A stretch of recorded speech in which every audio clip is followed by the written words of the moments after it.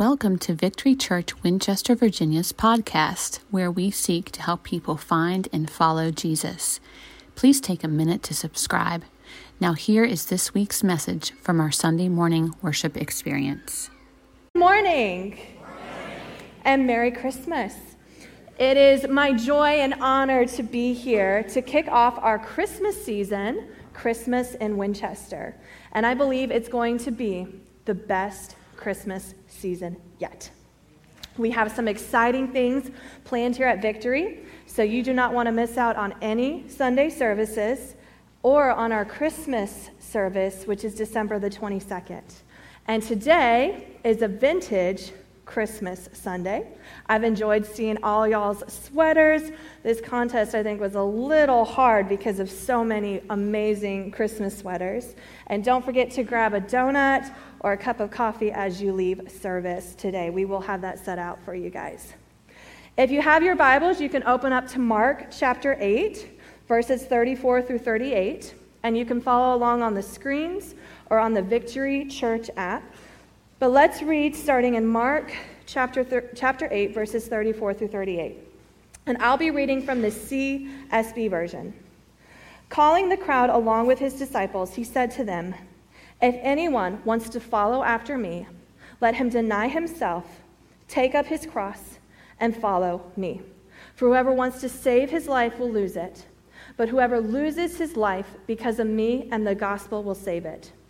For what does it benefit someone to gain the whole world and yet lose his life?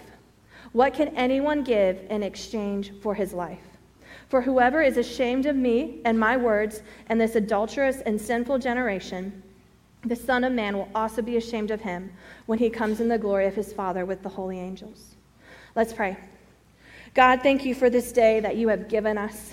May my words be your words. I pray that our hearts and minds would be open to hear what you would have us change in our lives. Amen. So this is Jesus speaking to the crowd and his disciples. And in order to truly enjoy the Christmas season and what it means for us as followers of Jesus, we need to understand and appreciate what grown-up Jesus did and how he lived. I love Christmas. I love the cookies and the gifts and the intentional family time and the traditions. I love Christmas books and Christmas movies, Elf being the greatest Christmas movie of all time. You can argue with me later, but you're not going to change my mind. Christmas is a fun time. But I have been noticing I've been getting a little more cynical around the holidays. It starts out subtle, maybe a snarky thought or a grudging agreement to do something Christmassy that I don't really want to, and then I will internally, maybe externally, complain about it. Then it's the frustration with bad traffic and dealing with people. I don't know why, but people are just the worst around the Christmas time. I get a little pessimistic and cynical now around this season, and that's sad. It's in those moments that I forget why we celebrate Christmas. I have forgotten Jesus in this season. I focus on myself and my wants and desires rather than the good and the gospel. As I was praying on what to share this morning, the phrase, "What would Jesus do?" came to mind.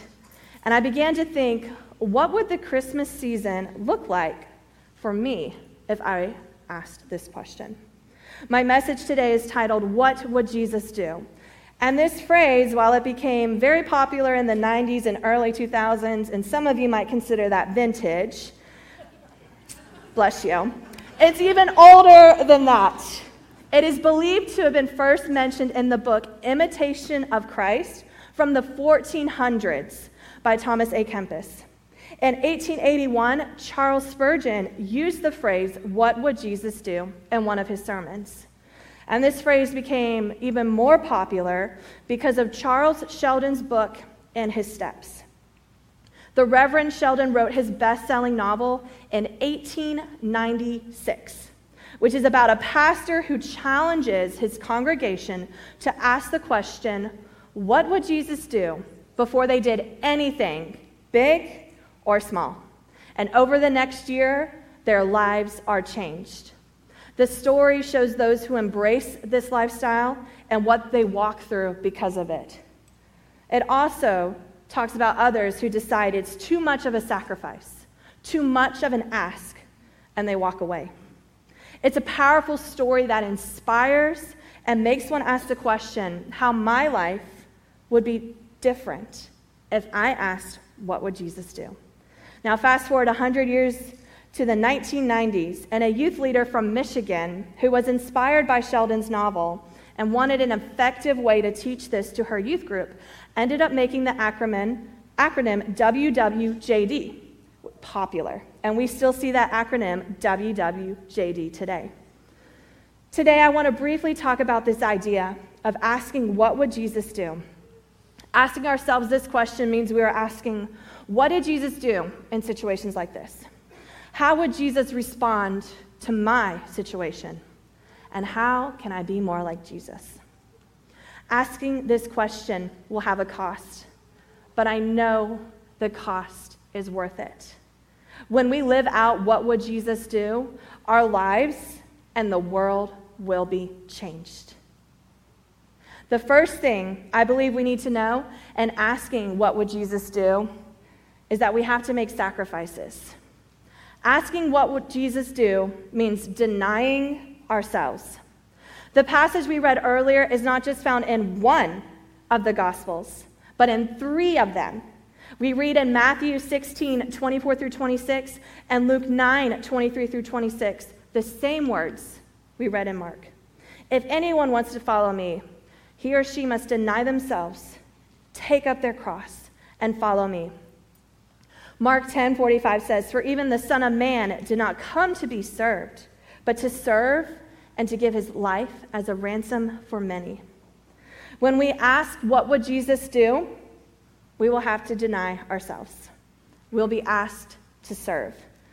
The problem we face is that denying ourselves is uncomfortable. And oftentimes we just don't want to do it, right? I can't be the only one who thinks that. I don't want to sacrifice my time and invite that person over because I have to clean my house, I have to cook, I have to be nice, and I have to smile. Not feeling it. I don't want to take my personal me time and help or serve or give my money that I'm saving for a rainy day. I don't want to leave my house on a Sunday evening to come for Pray First and pray with my church family because it's a whole hour, and I can't pray that long. I know I'm not the only one who's thought that. Denying ourselves is uncomfortable.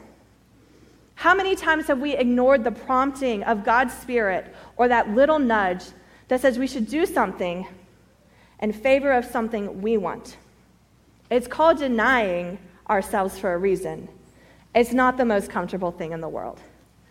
But when we do deny ourselves, that's when God works in us. And those moments can be the most rewarding. I love ice cream. I love it. And a sad part of my pregnancy was that I actually had a food aversion to it. It was very, very sad.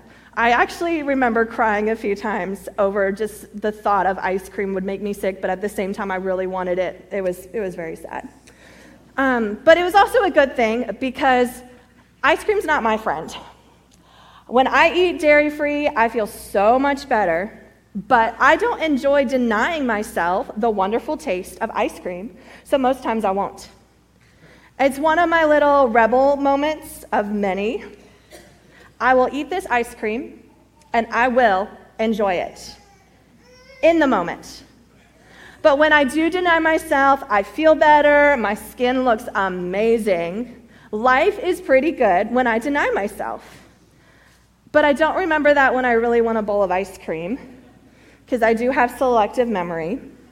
Bradford remembers, and he likes to tell me that I won't like it, but rebel me just has to have ice cream. Denying myself, though, is worth the pain of not having ice cream because my life is so much better. And that's the case with most things. When we deny ourselves, even if it's uncomfortable and we don't want to deny ourselves in that moment, it is so much better for us after the moment. And when we deny ourselves in favor of doing what God asks, It helps us grow to be more like Christ, and it grows us into people we want to be. It's the same with exercise and going to bed earlier and not sitting in front of the TV all day. We deny ourselves because life in the long run is so much better.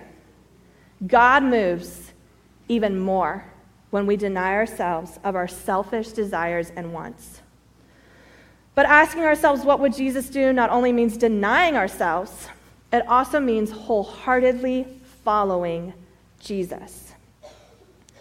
Following Jesus with our all. Whoever wants to follow me must deny themselves, take up their cross, and follow me. It's not just about denying ourselves.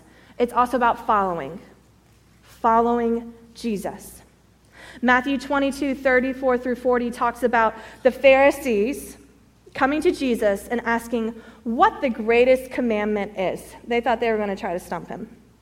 And Jesus replied to them, "Love the Lord your God with all your heart, with all your soul, and all your mind. This is the greatest commandment." 1 Corinthians 11:1 and Ephesians 5:1-2 talk about how we are to imitate Christ. Philippians 2:5-8 talks about us needing to have the same attitude as Christ, that of a servant. What would Jesus do is about imitating Christ, being like him in every aspect of our lives. We need to follow Jesus with all of us. The problem is we're human beings, and we deal with fear, apathy, and legalism.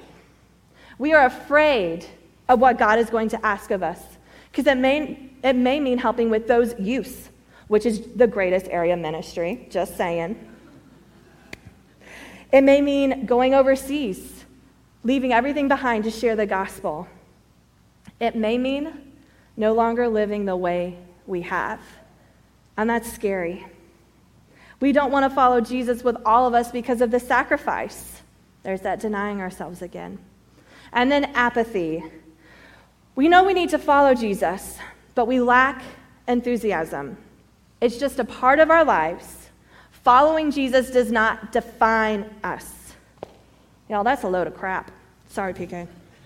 Following Jesus must define every part of us, but we just stop caring. I've been there. I have. But once we have apathy in one area of our lives, it bleeds into every area. Apathy hurts us. And then we have our good friend legalism. We get so focused on the appearance of following Jesus and making sure we are abiding by all these so-called laws that our hearts become hardened to the things of God. We can overcome the fear, apathy, and legalism, but it takes work. It'll take a daily decision to deny ourselves and pick up that cross. That cross could be our dreams, our possessions, or our lives. But it's a daily decision to fight that fear, apathy, and legalism. And we must fight it. We fight it with prayer. We fight it by gathering with other followers of Jesus and being honest for once with what's going on in our lives. We fight it by reading God's word. Asking what would Jesus do, it requires a lot of us. It requires a lot from us, but it'll change our lives for the better. So, not only does asking what would Jesus do mean denying ourselves and following Jesus with all of us, it also means loving people. Asking what would Jesus do means loving people. Following Jesus means following him to people. I mentioned the first part of Matthew chapter 22, verses 34-40 earlier, but in the second part, Jesus shares that the second greatest commandment is to love your neighbor as yourself. We see in Scripture that Jesus loved people. He died an awful, painful death on a cross for people. And as a follower of Jesus and an imitator of Christ, we must love people well. Matthew chapter 7, verse 12, and Luke 6:31 say, "Do to others what you would have them do to you." That golden rule. I don't know if you're anything like me, a human, but there are days where I don't love people very well. Again, a lot of it goes back to denying myself. But there are times where I see someone in the store, I turn the other way, and I pray, "Don't see me, don't see me, don't see me, don't see me, don't see me." Y'all, I pray that. If I asked this question, what would Jesus do? I would probably look at those situations as God-ordained moments rather than moments to avoid. I see people sometimes as a distraction from my work rather than my work being a distraction from loving people. And I'm not talking about my job. I'm talking about that busy work, cleaning my house, which does need to get done, but probably not as much as I do it, or all these other extra things I add. But when I look at Jesus' example in Scripture, no person was looked at as an annoyance, except for those hypocritical religious leaders. But everyone found them annoying. They even found themselves annoying, and you can read about that. To ask, what would Jesus do, means to love people.